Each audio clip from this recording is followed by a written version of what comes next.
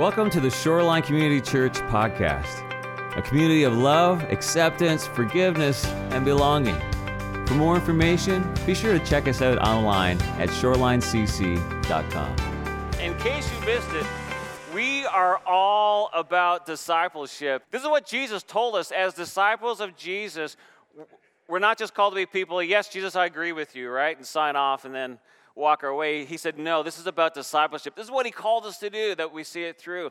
And this speaks to what we're about. Let's say this together. We're about becoming and making disciples of Jesus as we gather, grow, and go. One more time.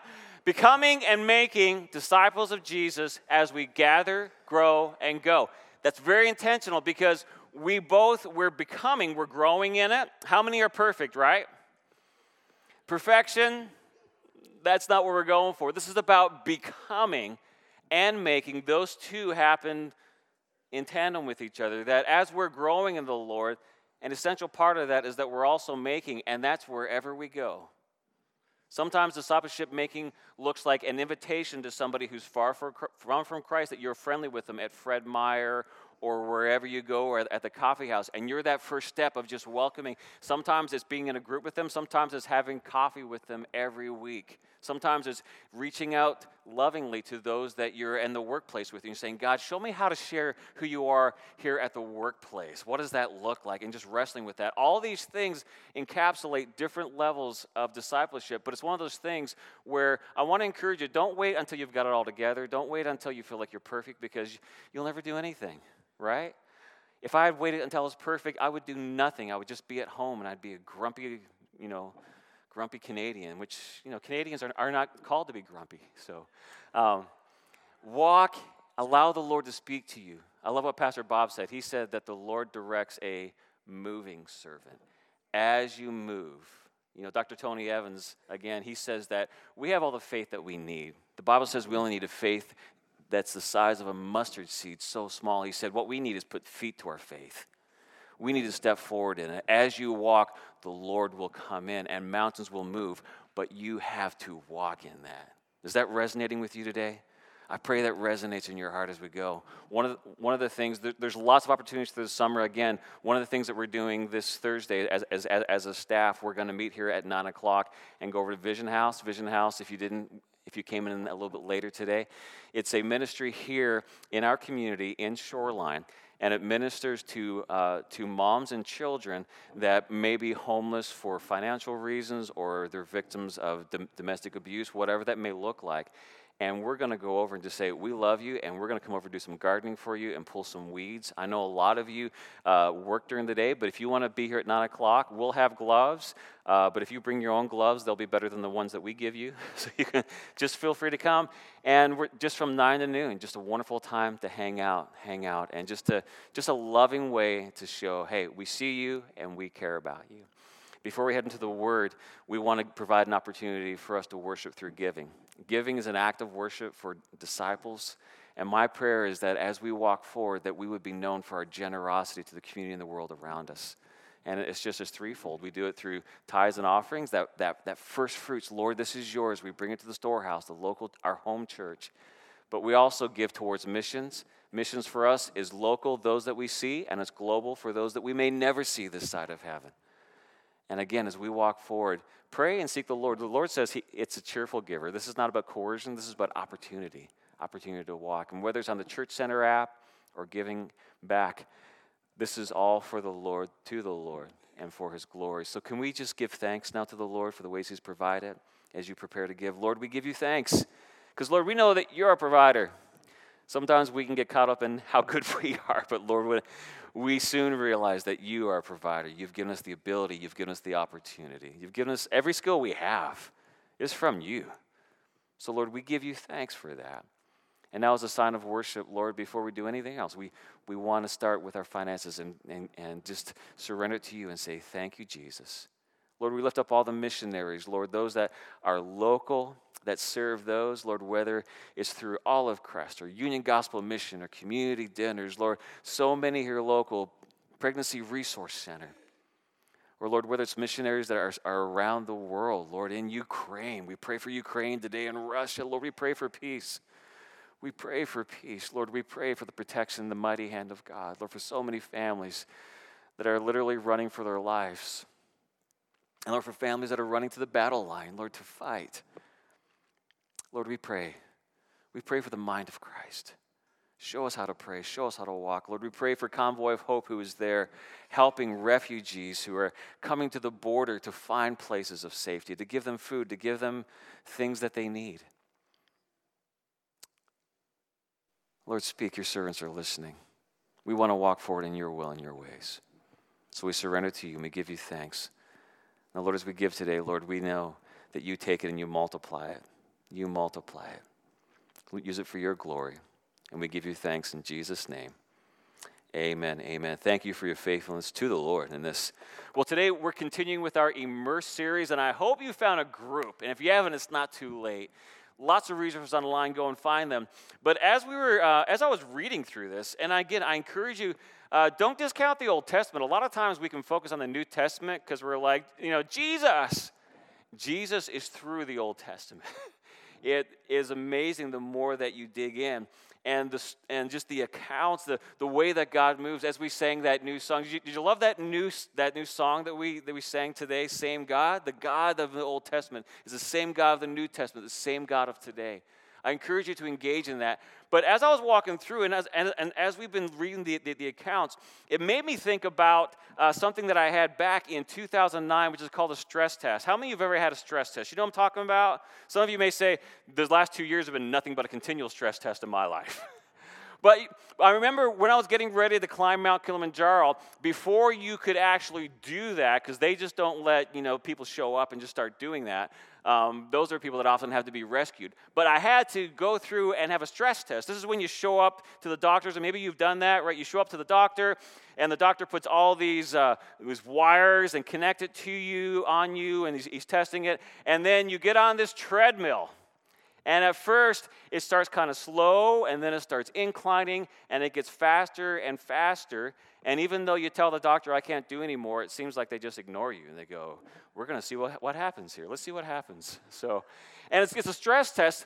And as I was going through, I've been reading this wonderful book by Glenn Packiam. He tells the account of when he went in. He talked about how he asked the doctor, he said, Doctor, what are you testing today? Are you trying to see how far I can run? He said, no, I'm not trying to see how far you can run. He said, well, are you trying to test how fast I can run? The doctor's like, no, I'm not trying to see how fast you can run. He said, what are you trying to test here? He said, what I'm trying to test is how quickly you recover from stress. How fast does your heart, how fast does your body recover from stress? Meaning that when I push you to your limits, what you may think is beyond your limits, how quickly do you come back to that healthy base? And this has been known to be called resilience. See, resilience, it measures our ability to recalibrate and return to the baseline health after going through test. How many of you were made aware of the importance of this over the last couple of years? Because, see, the question is not, are we going to go through stress? I have troubles. You have troubles. All of God's children have.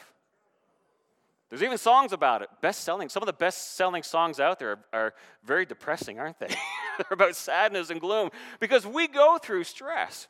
And see, spiritually, when we talk about spiritual resilience, the spiritual resilience in our life, this is the fruit of a life that is completely surrendered and is being transformed by God.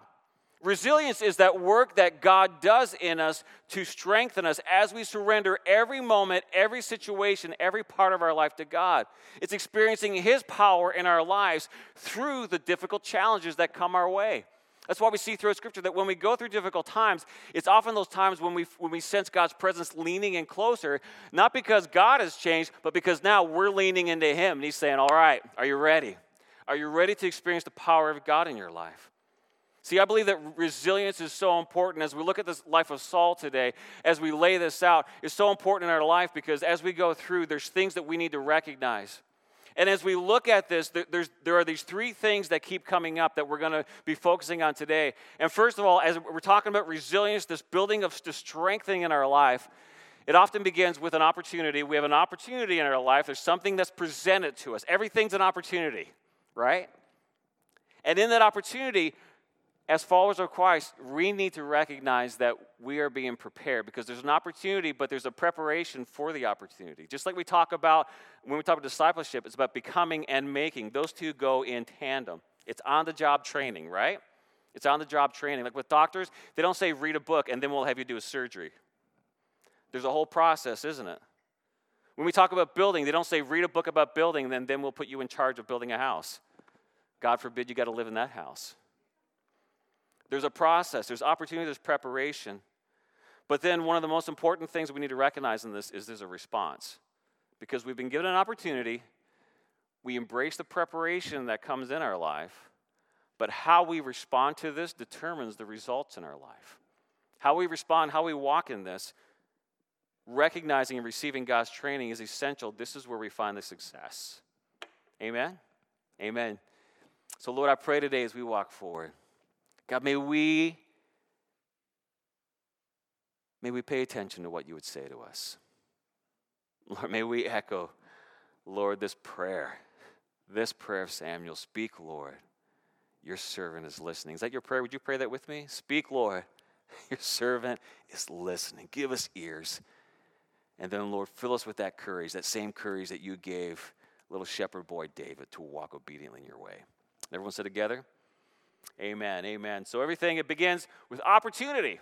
Opportunity. See, God, in our reading that we've been going through the last couple of weeks, we see this opportunity where God, he anoints Saul as king. He anoints Saul as king. And previous to Saul becoming king, it's important to recognize that when we look at the nation of Israel, that they didn't have this earthly king. God was their king. God ruled the people. The nation of Israel was unlike any other nation in this way. God ruled them, and he spoke to them through the prophets. But when we came to 1 Samuel chapter 8, we saw that the people of Israel, they had lost confidence. Samuel was getting old, and verse 3 tells us that his sons did not walk in his ways, but they turned aside after their own gain. And it says in verse 3 that they took bribes and that they had perverted justice. And as a result of this and many other things, the people said in verse 5, they said, give us a king to judge us. But then they said, like other nations. Give us a king to judge us like other nations.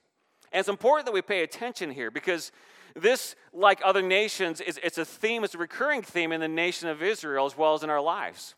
And this is the theme. The theme is that when things stop going our way, when God doesn't respond the way that we want him to, we're often tempted to model the culture around us, right? We look at our friends, and whether it's on Instagram or Facebook or wherever you're looking, we look at all these people and we go, it looks like they're having a better life than I am. They look happier. They have more friends. Why don't we try to be more like them? Which is a very dangerous response because is that an accurate picture of who they really are? No, it's not. I don't think so.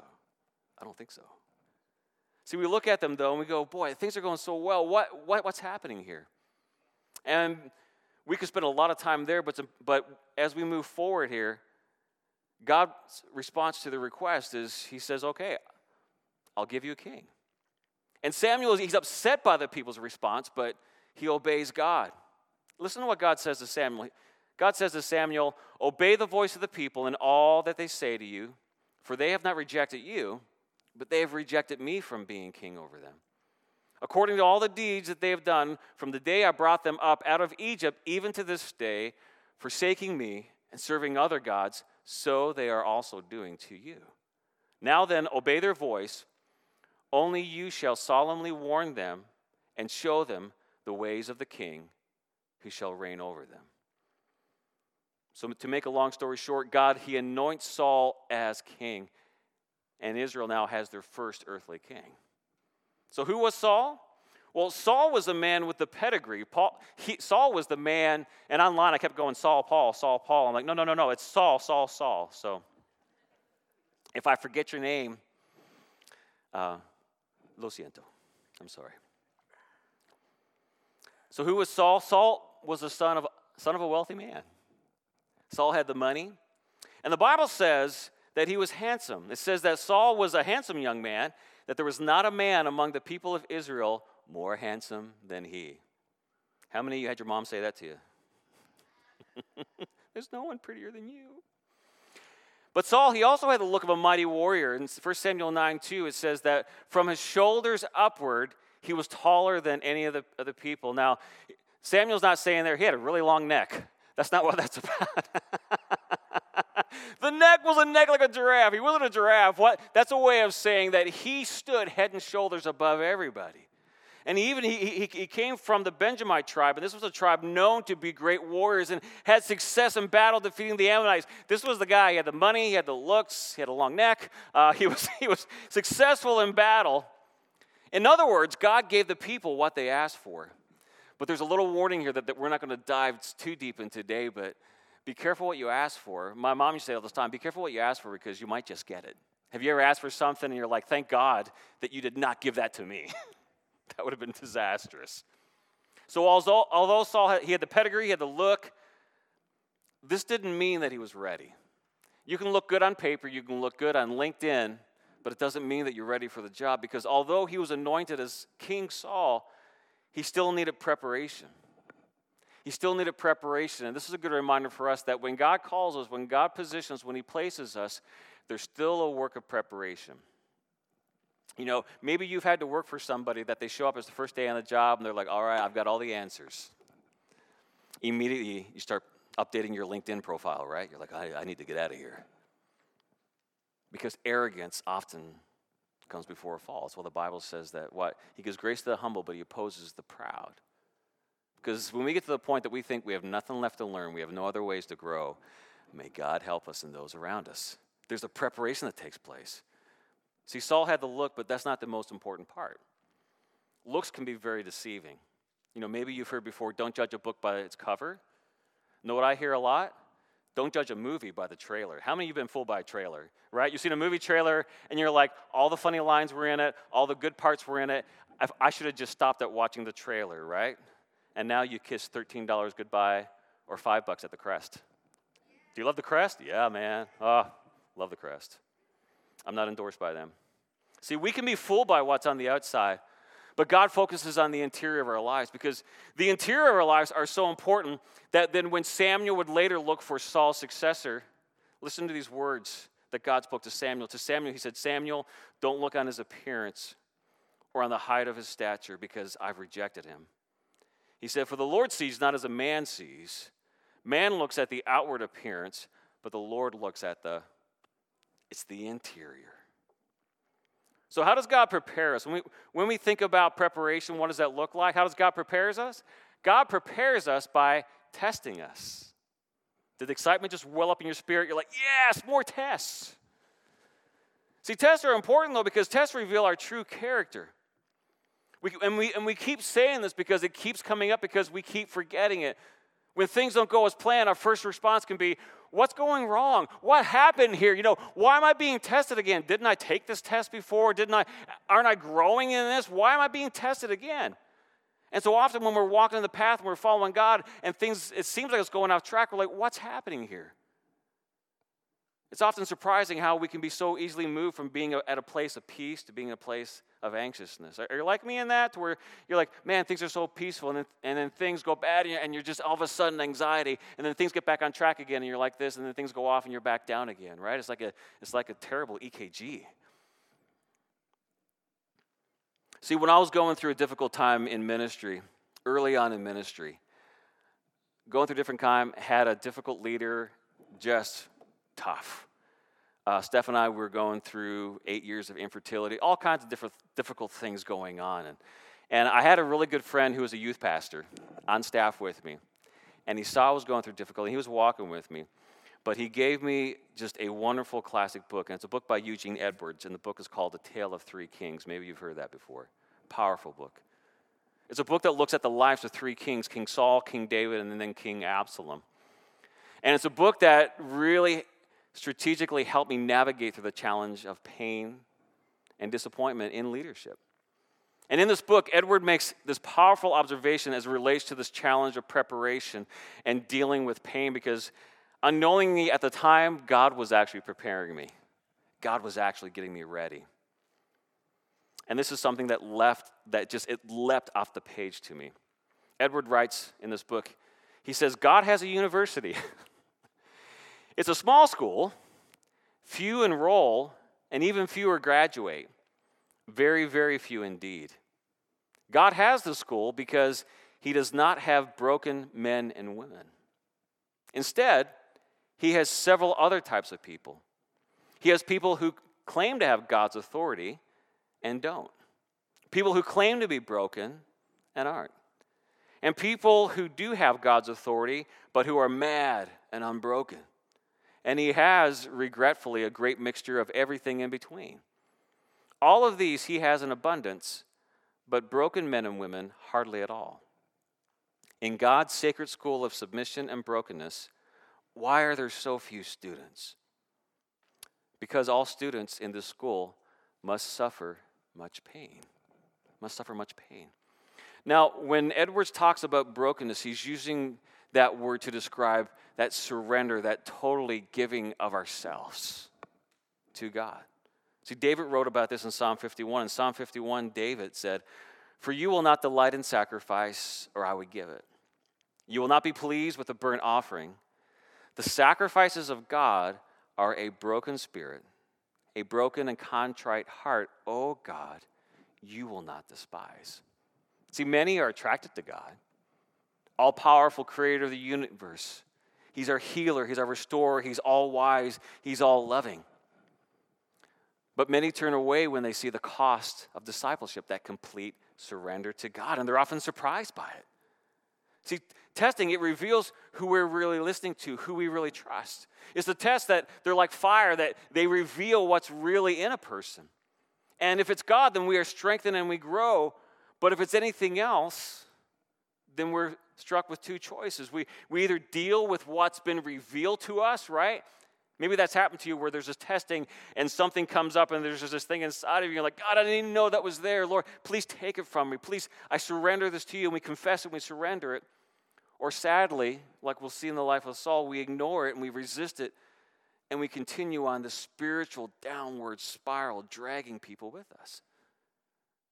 See, the issues that are in our life, they need to be dealt with because God's plan in our life, it's only achieved through God's power in our life. When God, the creator of the universe, looks to you and he speaks to you, and there's a call on all of our lives, his plan is only achieved through his power, not through us. Now, he's given us gifts that we need to cultivate, we need to study to show ourselves approved, we need to be good stewards of everything around us. But God's plan for our lives is only achieved through God's power in our life. And as it relates to God, God doesn't share his power because you can't handle it. I can't handle it. No one can handle that power of God. God's power in us is achieved through God's presence in us. We find through the word that he lives in us. He resides in us. His spirit, when we surrender our life to God, his spirit is alive in us. But God doesn't share this space with anything or anyone else, even you and me, as wonderful and beautiful as you are. He doesn't share it. He is king.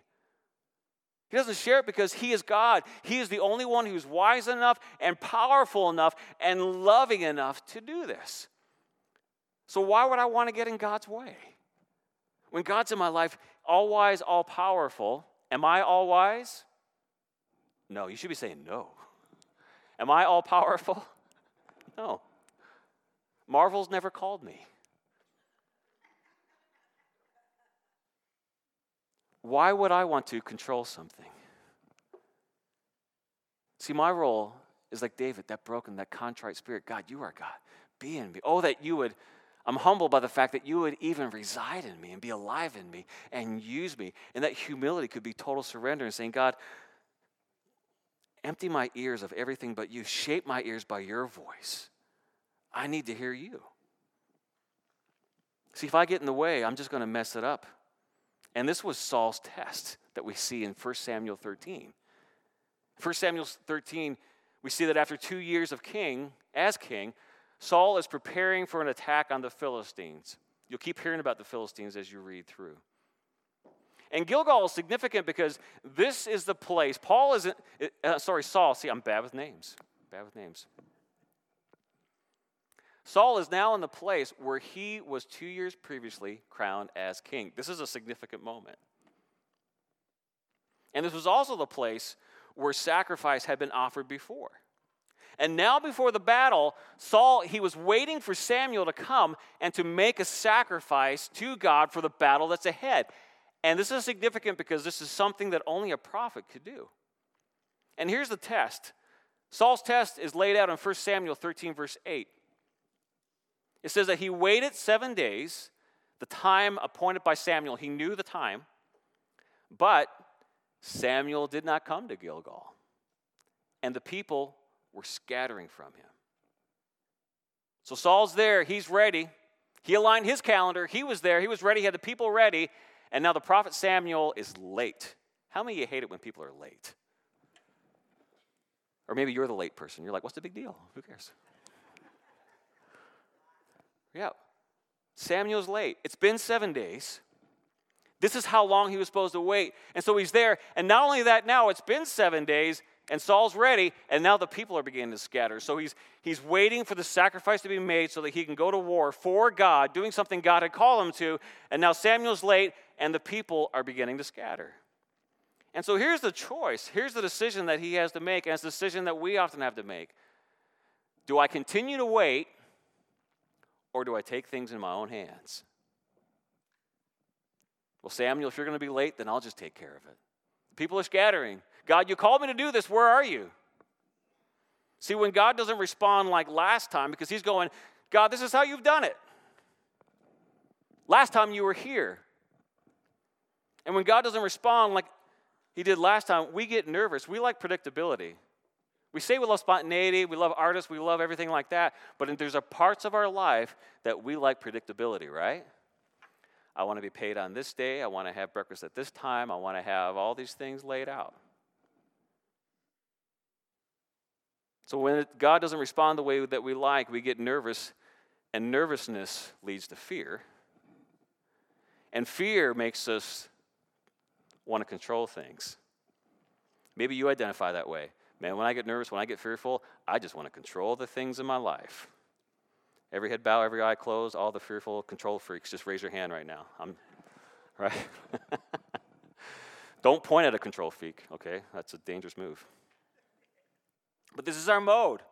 We get nervous, we get fearful, and then we start controlling, and control is a common fear response. And we need to pay attention because how we respond determines the results. Our response to these moments is critical.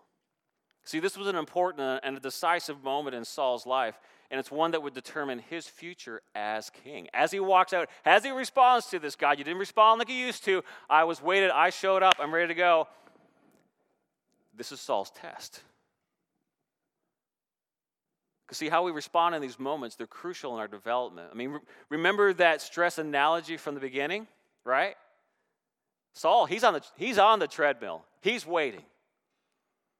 All the wires spiritually are connected up. What's he going to do? See, this reveals what's in your heart. God was revealing what was in the heart of Saul. What's in your heart, Saul? When it all comes down, will you continue to trust God, or will you give up and just do it yourself? In other words, how's your resilience? Do you have the resilience, the heart health, and the strength to not give in to the stress and allow it to defeat you so that you can resist the temptation to stop waiting on God and do it yourself? This is the big thing. Even in temptation of sin, with every temptation that's come our way, there's always a window of opportunity to resist. How's our resilience? Unfortunately, Saul chose control. His choice was control. Verse 9, it says, so Saul said, bring the burnt offering here to me and the peace offerings. In other words, I'll do it. If you're not going to show up, if you're not going to appreciate my time, then I will just do it on my own. Anybody ever say that before? And he offered the burnt offering. And sadly, Saul failed the test. He took things into his hands, and if you keep reading, and this is something that's happened so many times in my life, what I'm about to tell you. and what I've seen in other people's lives. The sad reality is that he was on the edge of success. He was right there. The moment that he gave into temptation was just before the moment that Samuel was showing up. Have you ever been there? Like, oh, why didn't I wait? If I just waited a little bit longer. See, as soon as he'd finished offering the Bible tells us, as soon as he'd finished offering the burnt offering, behold, Samuel came. And we need to realize this. We need to realize this, that our greatest temptation will always, always, always show up just before our greatest opportunity. Always. Always.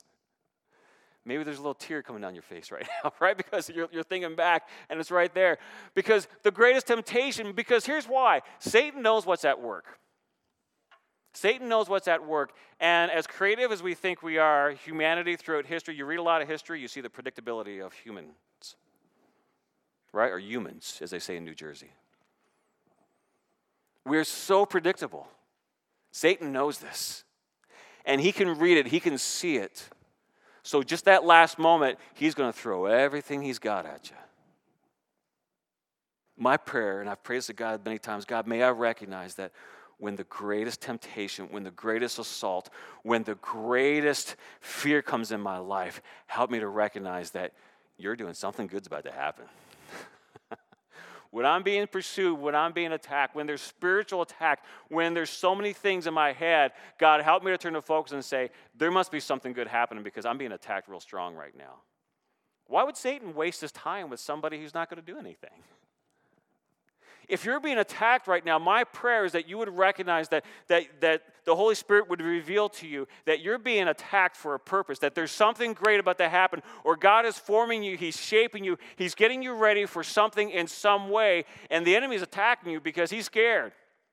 Because he knows that no weapon formed against you can prosper when we are filled with the Spirit of God, when we're filled with the power of God, when we're aligning our lives, when we are broken before God and saying, God, speak, your servant is listening, all of heaven trembles in that moment.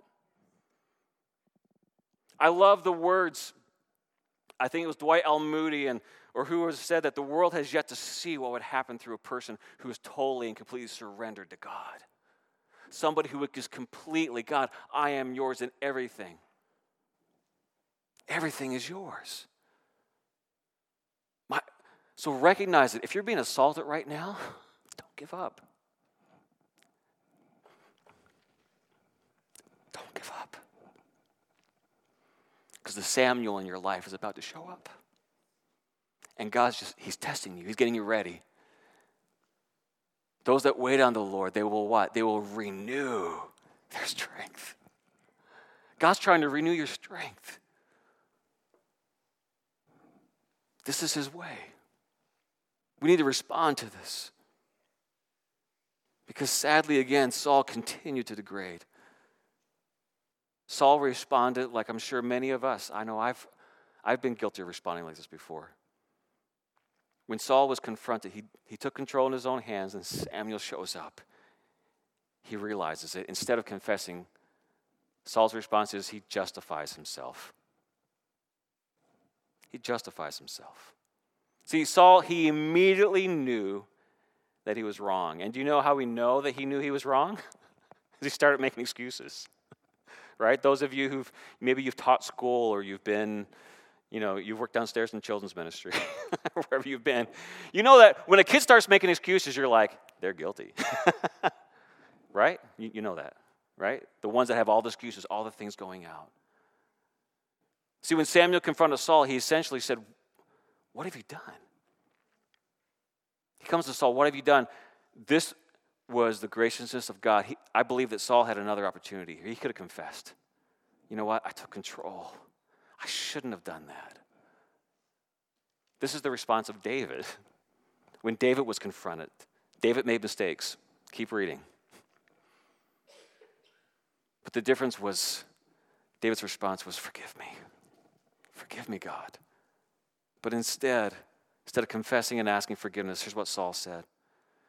Saul said, when I saw the people were scattering from me, and that you did not come within the days appointed, and the Philistines had mustered at Michmash, I said, now the Philistines will come down against me at Gilgal, and I have not sought the favor of the Lord, so I forced myself. In other words, I didn't want to do it. I forced myself to do this, and I offered the burnt offering. In other words, Paul's saying, it's your fault, Samuel. If you had been here, if you were here, this wouldn't have happened. He's blaming Samuel, and he goes even further and says, I didn't want to do it, but I forced myself. Have you ever said that about yourself before? But Samuel's not buying it. See, Samuel said to Saul, he said, you have done foolishly. You have not kept the command of the Lord your God, which he commanded you. For then the Lord would have established your kingdom over Israel forever. But now your kingdom shall not continue. The Lord has sought out a man after his own heart, and the Lord has commanded him to be prince over his people, because you have not kept what the Lord commanded you. In other words, as a result of not waiting on God, Saul eventually loses everything. See, he thought he would just go through the motions, say the prayer, make the sacrifices. But see, God is not after our ceremonies. He's not after our ceremonies. He's not after any of that. God is after our heart, right? Humans look on the outside. What does God look at? The heart. Because if the heart surrendered, now we're talking. Now we're moving forward. 1 Samuel chapter 15, verse 11 says these sad words about Saul. Listen to what God says about Saul. He says, I regret that I made Saul king, for he's turned back from following me and has not performed my commands. So what's our lesson here? We have an opportunity to respond. Our lesson here is we have an opportunity. Because the lesson here is that spiritual health is not measured by your ability to perform. Thank God. That should give us hope. It's not about our performance. Now, there's a responsibility that we have. That doesn't mean we're like, oh, I can do whatever I want. No, that's what Saul did. See, Saul knew how to give a good performance. But as it relates to our spiritual health that builds resiliency in our life, I love what Dr. R.T. Kendall says. He says, spiritual health is often measured by the distance between sin and forgiveness. Isn't that good? Spiritual health is often measured by the distance between sin and forgiveness. In other words, your spiritual health, my spiritual health, is measured by when we sin, when we miss the mark, when we get out of alignment with God, how quick does it take us to kneel and say, God, I've left you. Please forgive me. See, confession is a normal and regular part of every believer's life. Confession is a normal part of every pastor's life. Right? And our spiritual health is that in that moment when the Holy Spirit convicts us, not condemning, the Holy Spirit is convicting us because he's saying, you're going the wrong way. Come back to God. Come under the shadow of his wing. Align your life to his power and his authority. And it begins with that broken spirit, that contrite heart of, Lord, forgive me. I know I'm getting off base. I know I'm watching things I shouldn't watch. I know I'm listening to things I shouldn't listen to. I know I'm entertaining thoughts that are not pleasing to you. I know I'm giving others a stronger voice in my life than you.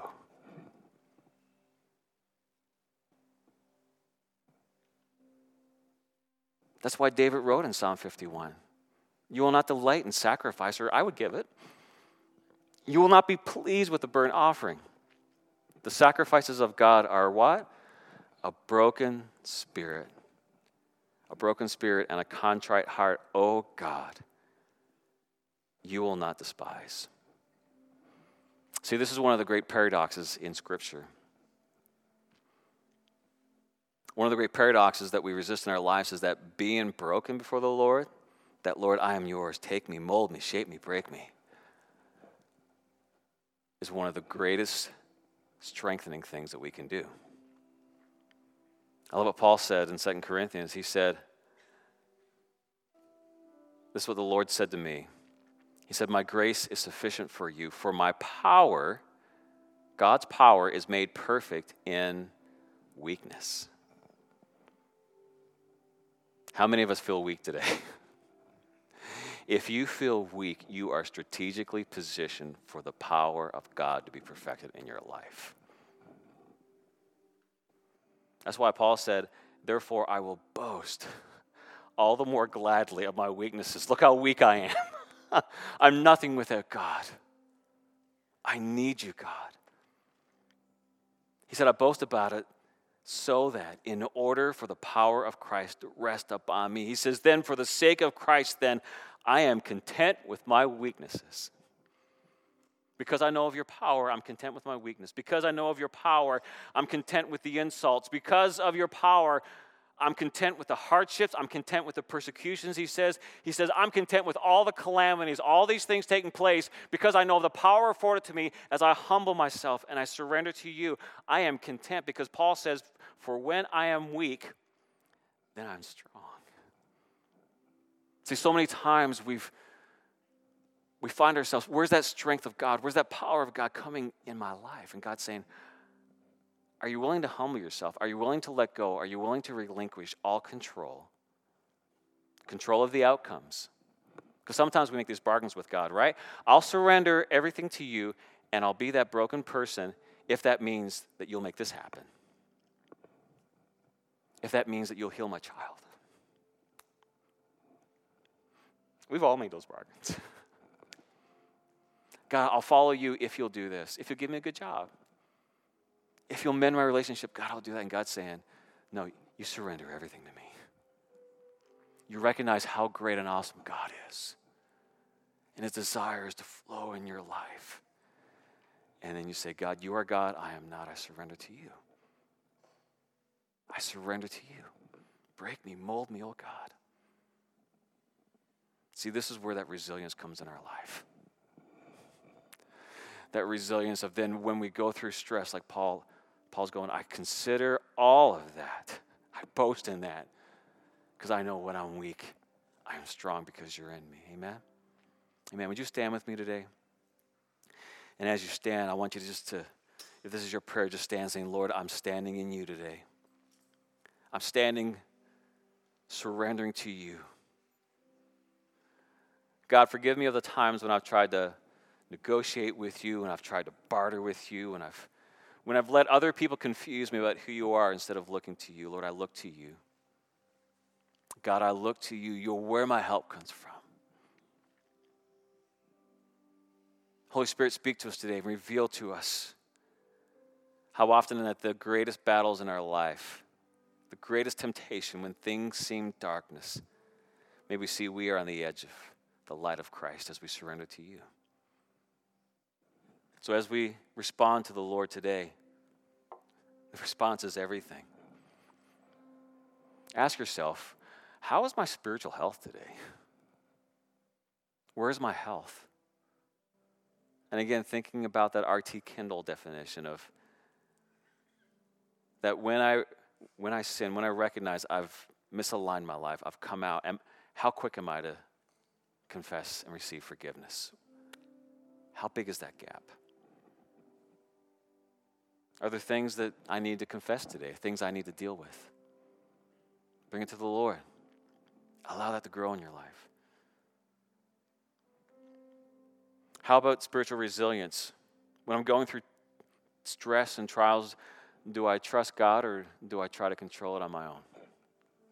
When God is doing things in our life, when we step forward, that's why I lift my hands. I'm like, God, I want my body to be surrendered to you, everything to you, as it says in your word.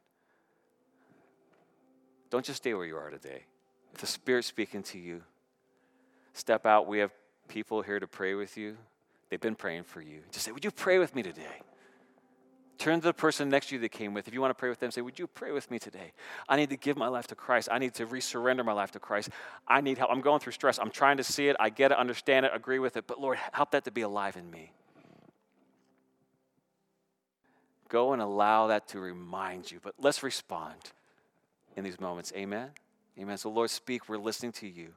We respond to you, knowing that when we are weak, we are strong as we turn to you in your name. You know, when they asked Jesus, what's the most important commandment? What did he say? To love the Lord your God with all your heart, your mind, your soul, and your strength. And he said the second is like it, to love your neighbor as yourself.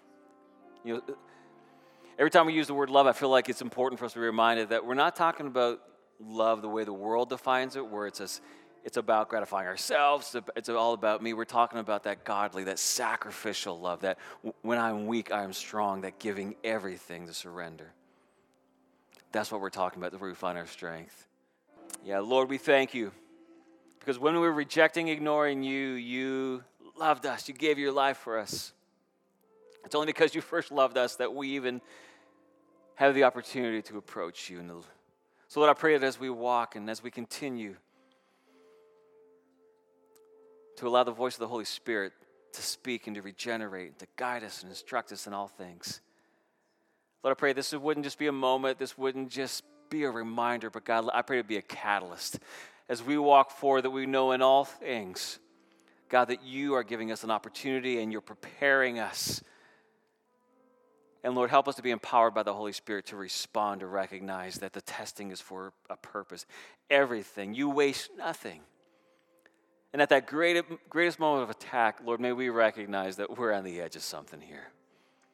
That we wouldn't try to control, we wouldn't try to respond with our own strength, but we would say, Lord, break my spirit, humble me, so that in my weakness I would experience the strength of you, I pray. And everyone said together, amen, amen. Let me encourage you, as the Lord is stirring your spirit, write it down, process that, bring it to your group, find somebody, and engage in some way with that. Love you all so very much. This is our benediction.